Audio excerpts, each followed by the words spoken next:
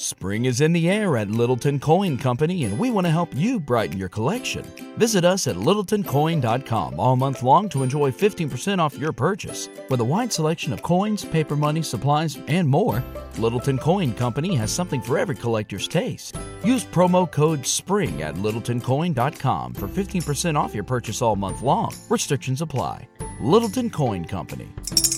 Serving collectors since 1945.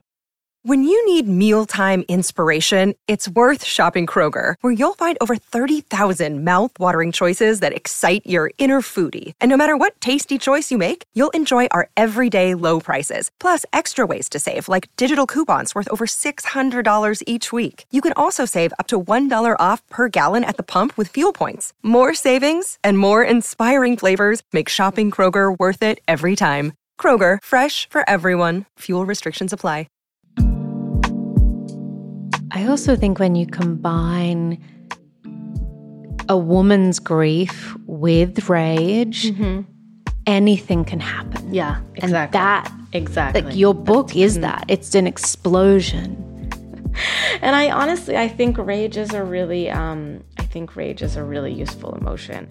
And it has served me in ways that where grief has let me down, rage has served me.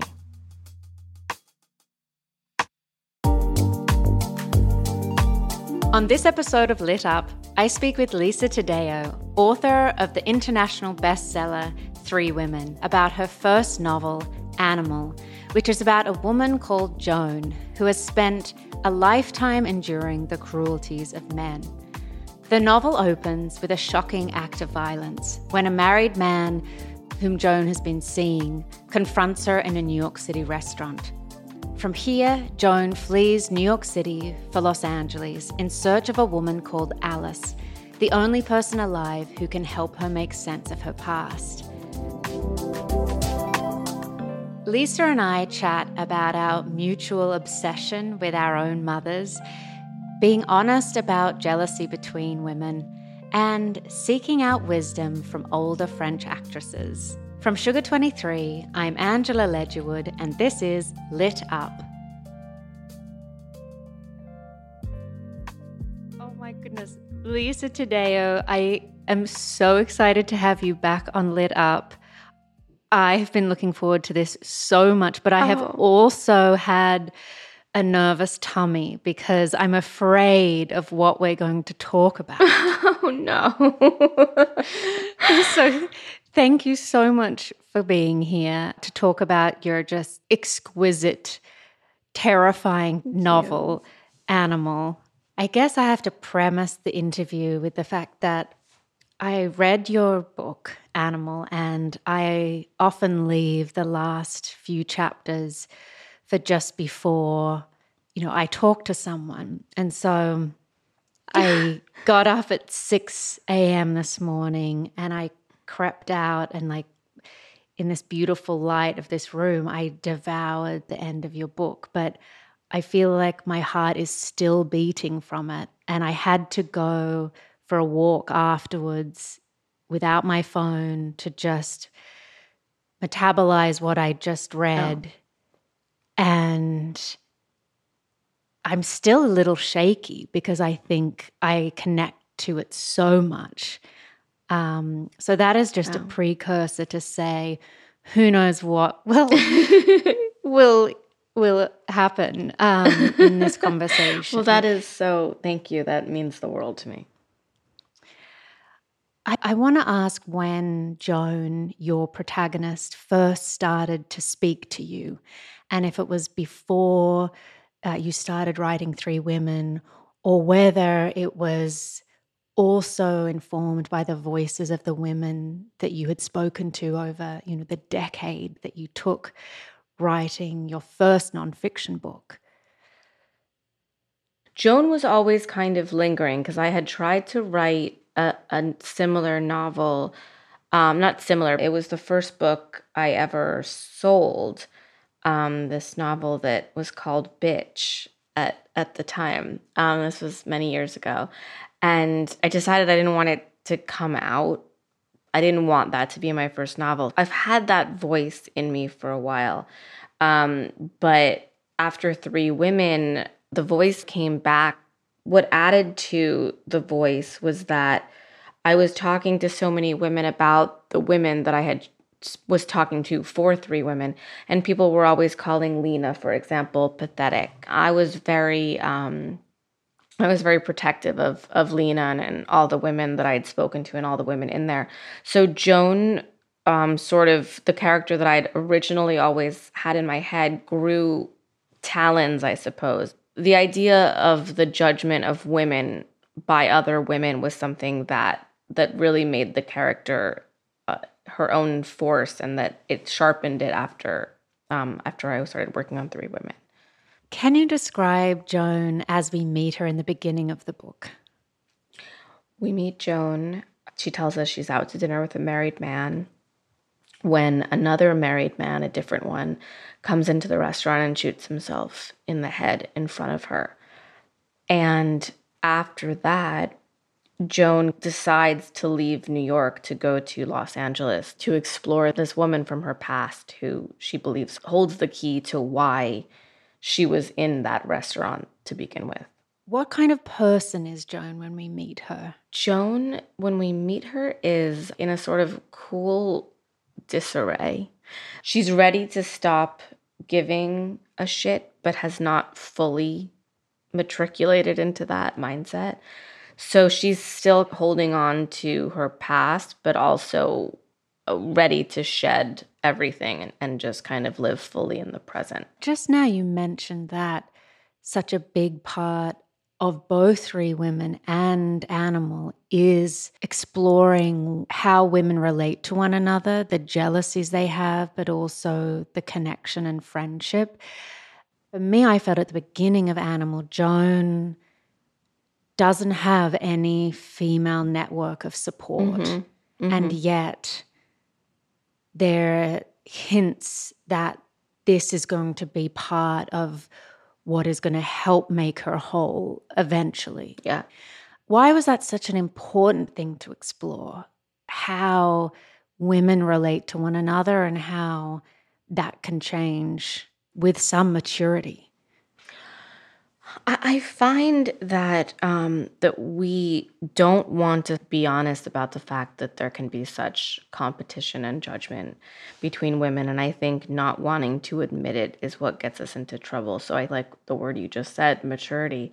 It's hard to be a female. It is really difficult right now because we are coming off of the Me Too movement, which has given us this sort of power and voice to say what we don't want from men, but we're still kind of, it's almost put us in this other box where we're afraid to say what we do want from men or what we want from other women because we're afraid of other women judging us. I think it's hard to be honest about the fact we're, biologically speaking, we are competitive in that the arena of childbirth and all of that, there's a biological competition ingrained in us. And I think that society just makes it worse by making us feel bad for the things that we feel and making us unable to express them. So I wanted to explore how a relationship between women can be one of the most beautiful and intricate, but also really potentially, complex with lots of places to fall into traps. Because when you have a heterosexual man and a heterosexual woman coming together, the only real problem is the idea of attraction and whether or not that's ever going to come into it. But with two women, there's so much more. I also think we learn from our mothers and the women in our lives how to relate to other women. Yep. In the book, you so beautifully explore Joan's role models. And could you tell us about, is it Gozia? Is that the correct pronunciation? For me, Joan's relationship with Gozia, with her aunt, is really... she's coming off of the loss of a mother, and it's a loss of a particular kind of a mother. So I think that the sort of female relationship I wanted her to have to kind of quote unquote replace it was one that wasn't one that would help Joan more so in the world. Like she didn't sort of, it was almost too late for Joan to have a kind of caretaking role. She had to learn some new things. So I almost feel like it was almost like more like combat training in a sense is how I saw that for her, because that was the only thing she could have accepted into her life at that time.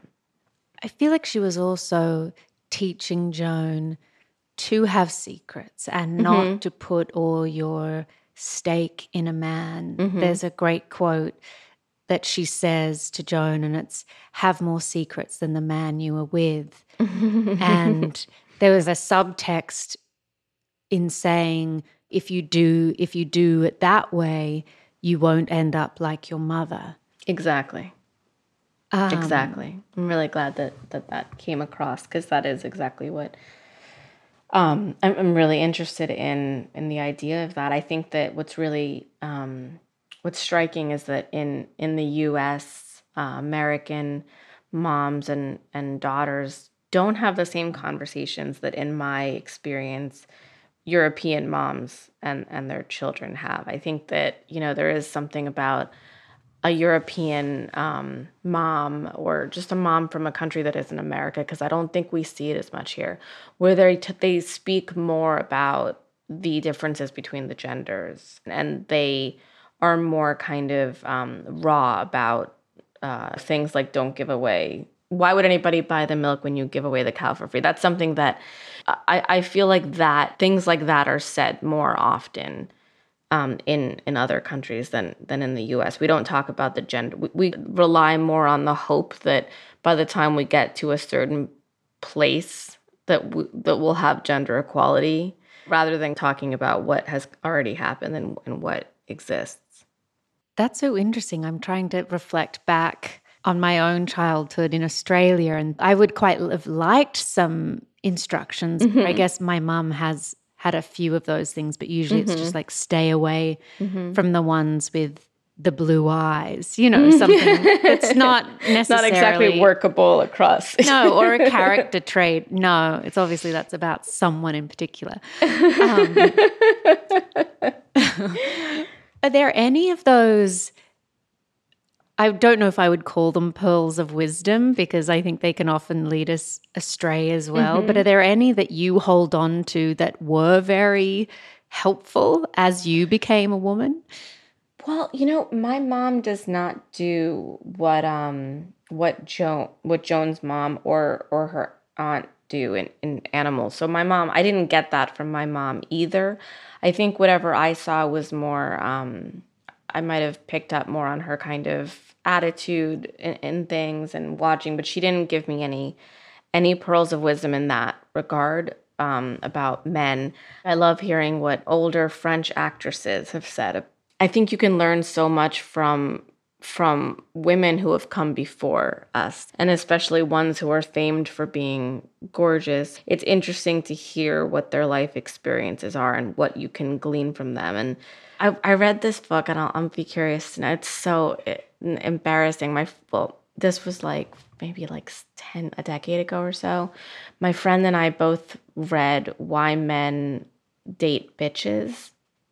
Have you ever read that or I seen haven't it? read that. I haven't. So it's a silly, obviously it's a silly title, but then this is coming from the person who quit smoking with a book called The Easy Way to Quit Smoking. So maybe easy titles were built for me. But it is kind of a remarkable book for pearls of wisdom. And I don't think it's just for women. Like, it could be why women marry bitches, like, right, whatever the inverse would be. But it's so it just reinforces the idea that people want what they can have, and I think that's the number one thing. People want what is not going to come easily to them, is just the number one. If you want something, that you're screwed in wanting it, and you need to figure out how to stop wanting it. You need to look at other people, that's my biggest thing is to not want something. That probably definitely came from my mother, the idea of, if you don't want, you won't miss out on anything. I wonder also, though, what happens if you've worked so hard to get that, in quote, bitch. It's almost then like, what happens then? Because once you have gotten something that you've coveted so much, that relationship cannot stay the same in that chasing state. So then I feel like the relationships are screwed, or they have to evolve into some other kind of dynamic. But I'm also wondering if bitches, in quote, just knew how to say what they wanted, or they actually have a much better vocabulary for saying no to men that they don't want.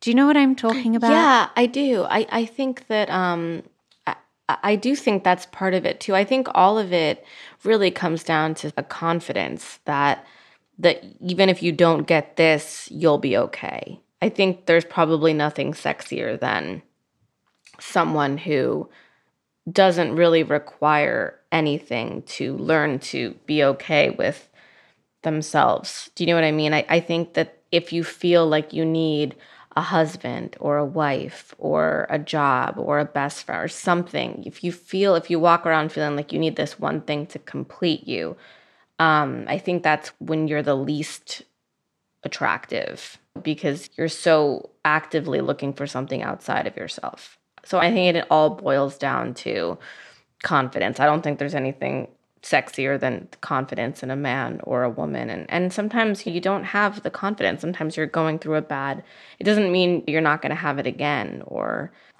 books like that one and things that, that our parents say, and all of the messages are interesting, and all of them carry enough water to examine and see what sort of truth they still hold. I think that a danger is in looking at anything that comes from the past as totally outdated, outmoded thinking, which, is not always the case. And I think our thoughts, our ideas about romance and sex and equality are always getting better. But there are things that are kind of blanket true, and one of them is, I think, people being attracted to people who don't need.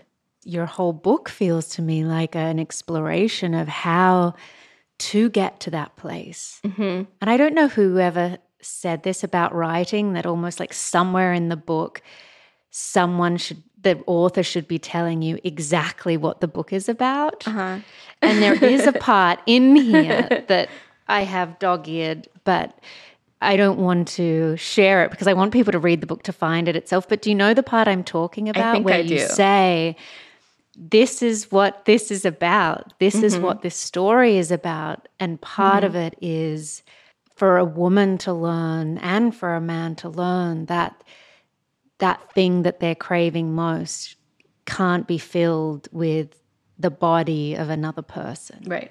Like that need is going to be so endless that it's almost like eating. Like you can't eat all those people or have sex with all these people. It's not going to fill you in the same way that I think if you've ever had issues with food, we know that's another compulsion to get rid of the anxiety or something. What was that for you? It was exactly what you said. It was a kind of distillation of that, of the entire book's exploration. Because at the end of the day, one of the things I do with writing is try to explain things to myself and also try to explain them the way that I feel to other people. It's like two communications are going on. One's to me and one's to the world.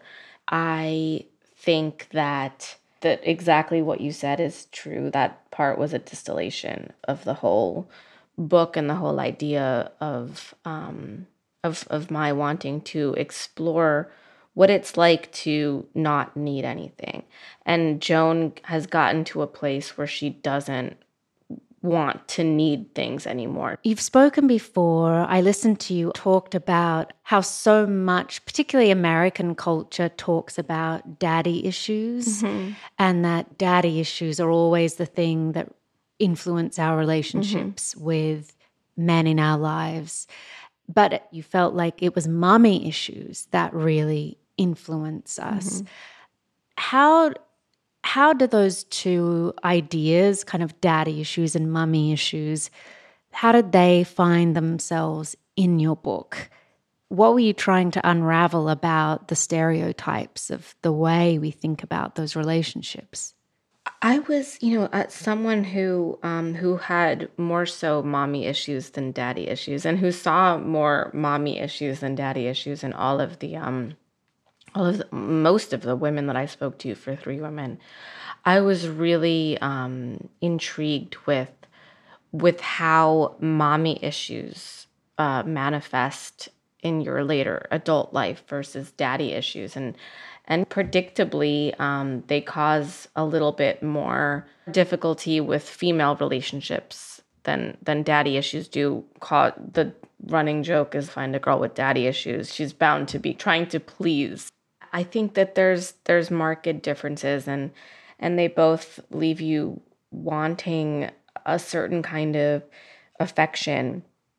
And I think that what mommy issues, Joan has mommy issues. It's something that I have more of than daddy issues. And I just wanted to explore what that does to a woman, and how it's the less talked about thing, but how it screws up your relationships with men as well as with women, in a way that's almost definitely, I think, more complex.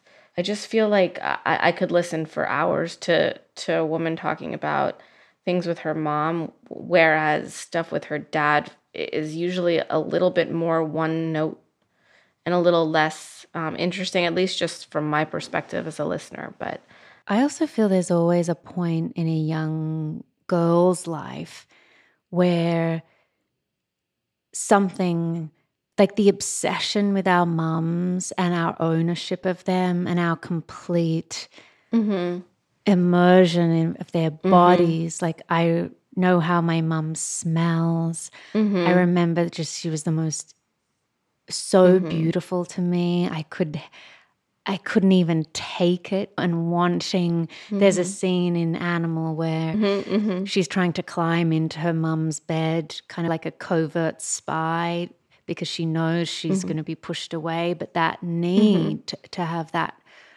proximity. This is just this detail that came to me when I was reading your book. Seeing my mum naked with the string, the tampon string that was pink, and like her walking around the bathroom, just so beautiful. yeah, And of really course, cool. not knowing, but thinking that everything was beautiful. Yeah, that's really lovely. Yeah, and how you capture that longing and yearning, but what we want in return is to be engulfed with love as well. But that's not right or possible necessarily.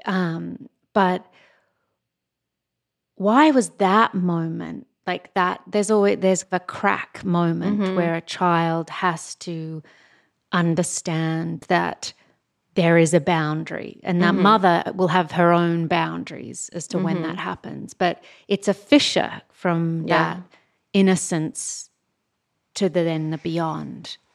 Yeah. Oh God. I mean, that you just put it so beautifully.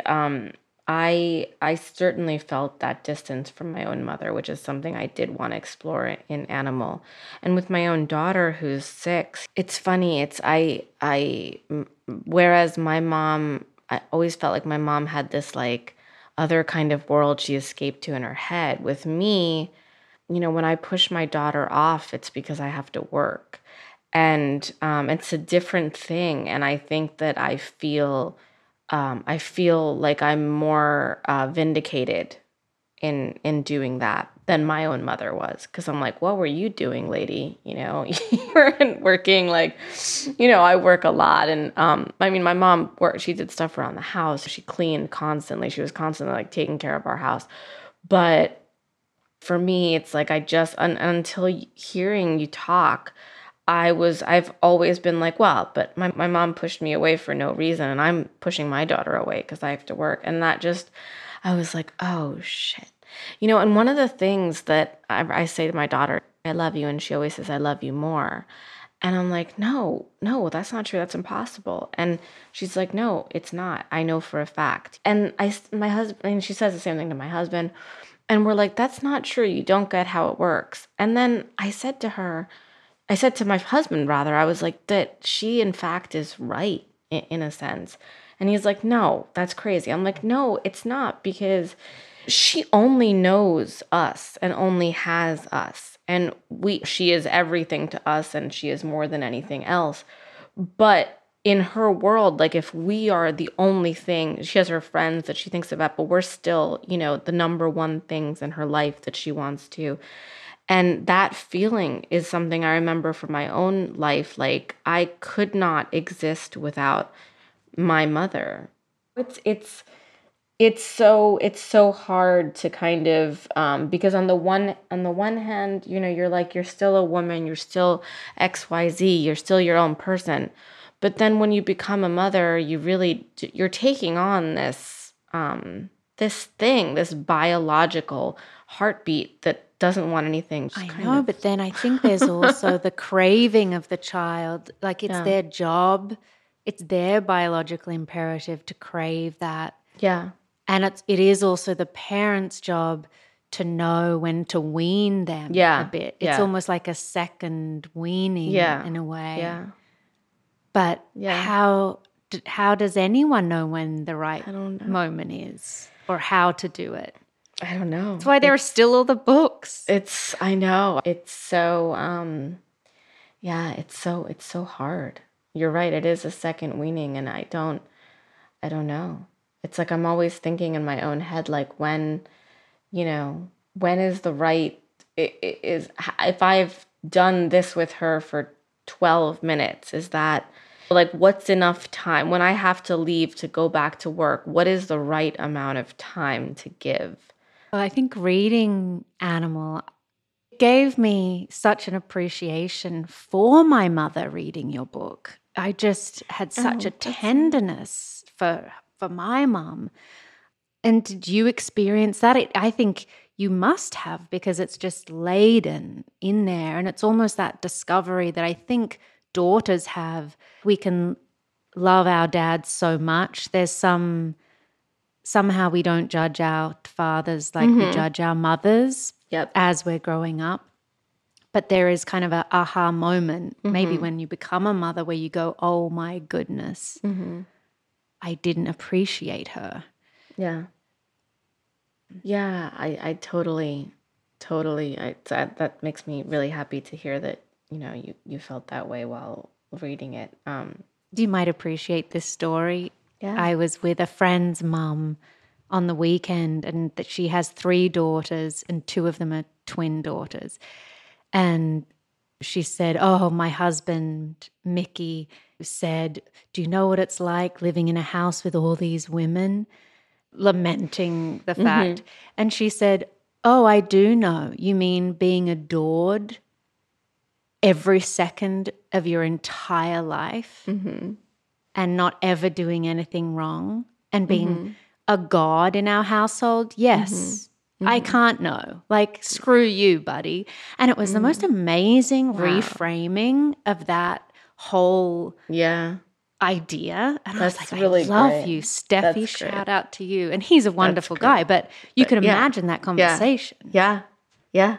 That's fantastic. I love that. I grew up in a household where it wasn't, my father was very good to my mother, and they had a really good relationship. It sounds similar to that, but yes, there was definitely a part of me that looked at my father as, like, whenever he was angry at me, it was like this benevolent anger, and when my mother was angry at me, it was this, like, cruel, how could you? So that in itself is something that came right to mind when you said that. I'm thinking of Joan and how she says, I'd spent a lifetime not caring about what women thought of me, but that was merely a lie I told myself to tell others. The truth was that I was afraid of women. I feel like it relates to everything we're talking about. we're afraid of losing our mum's love so much. And maybe that somehow relates to how good we are with other women. Yes, I think that's totally true. I'd love to talk about the older men in the book again and why so many of Joan's relationships and what we would call, say, dysfunctional relationships because they're with married men. What was the dynamic of the older man for Joan, and how does she come to recognize that as she starts to see her past more clearly?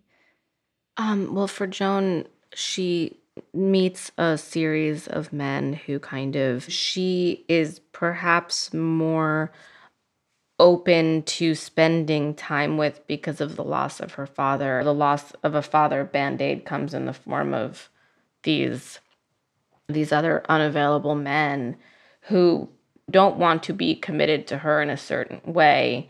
She was devastated by an early loss. And unfortunately, I think that, when people see other people in positions of need, sometimes it's easy to exploit it, especially from a woman. It's easy to go, oh, this woman's missing her father. How then does a female friendship in the novel help her see her past relationships in a new light? So she meets Alice, who is, in fact, the woman she went to California to track down, because she believes Alice holds the key to her past. But what Alice also has is this sort of non-judgmental ear.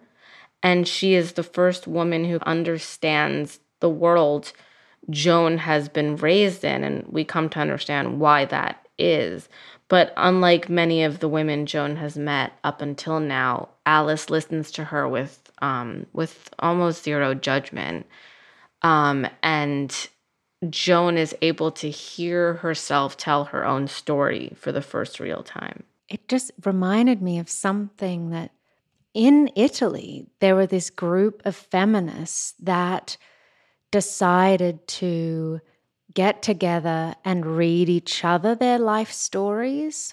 They would write down these very difficult, significant things that had happened to them in their lives, and then having another woman read their story allowed them to hear it.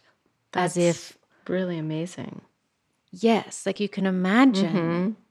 And I feel like this is what is almost like what you just mentioned, the ability for a woman to tell her story and to have another woman reflect it back to them differently. Or it allows us to go, wait, if that had happened to another woman, I would be fighting and scratching this man's eye out. Totally. And all of a sudden you can embody it in a different way. Yeah. Your work feels like it's always talking to each other. How was Animal a response to three women? Well, it's a response to three women in a sense, because I think that having witnessed what those women went through, I think that Animal was part revenge fantasy for them and for me and I think that we are getting to this point. We have been in this place where, female rage and anger, and it's just really important to express it in a sort of homeopathic way, and to not be afraid of it and to not be ashamed of it. And now that it's been out in the world, it's been like a week or so. It's had a really visceral response from so many people, and it's so helpful to hear that, like, oh, this is how I feel, this is helping me, this is, and then the people who have like seen the sort of the how important motherhood is to it, like you have, that's really been great to me, because it really is a book about grief and motherhood.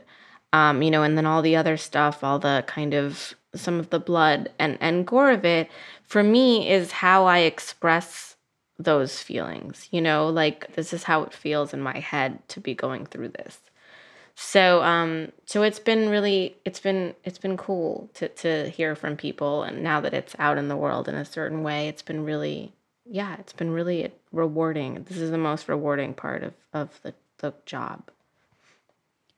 I also think when you combine a woman's grief with rage, anything can happen. Yeah, exactly. And that, exactly. like your book is that. It's an explosion. That's so true. How are you going to bottle this next?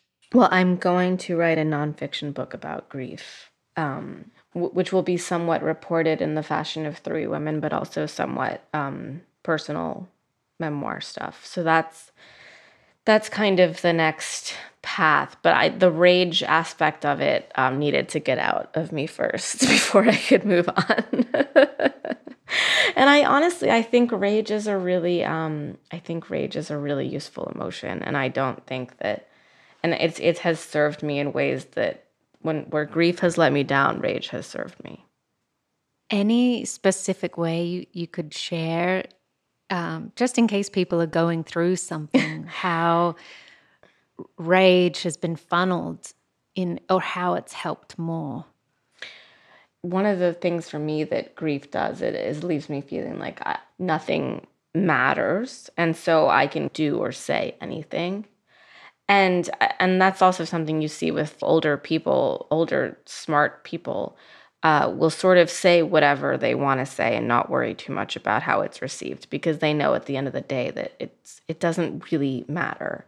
I mean, not about being mean, but just about being honest about who you are and what you want. The other thing grief does is I think it like levels you, and you don't, if someone's like, oh, you have to come over to dinner at my house, and it's like, I don't want to spend time with that person. Like, I don't want to do that. I'm not going to do it. And so it's more than just rage. It's this kind of like, life is too short. I don't feel like doing that. Or life is too short. This is how I feel. And I think that at the very least, utilizing the freedom that grief and anger give you to not give so much of a fuck about how other people are perceiving you, I think is one of the first steps to getting over that hump, being like, all right, you know what? At least I have this feeling. A clarity, would you say? Exactly. Clarity. Oh, I'm going to ask the last question that I always end with. Yeah. And it's, what lights you up? That is such a great question. Wow. You know, learning new things lights me up. And finding out things that I was like devastatingly wrong about is exciting to me. I like to be taken by surprise by the world. That is the most beautiful answer. Thank you. Well, it's the most beautiful question. I had to come up with something. It's brilliant. Lisa, thank you so Angela, much. Thank you so much. This is absolutely lovely as ever. And I'm just really grateful to you for this talk. I'm so glad. Thank you so much for listening to my conversation with Lisa Taddeo. Her novel, Animal, is available now, and there's a link to purchase it via our website, lituppodcast.com. Lit Up is a podcast from Sugar 23. It's hosted by me, Angela Ledgewood, and is produced by Liam Billingham. Mike Mayer and Michael Sugar are the executive producers. The theme music is by Andrei Radovsky. Please make sure to rate, review, and follow the show on Apple Podcasts, Spotify, Google Podcasts, or wherever you like to listen. Until next time, bye everyone.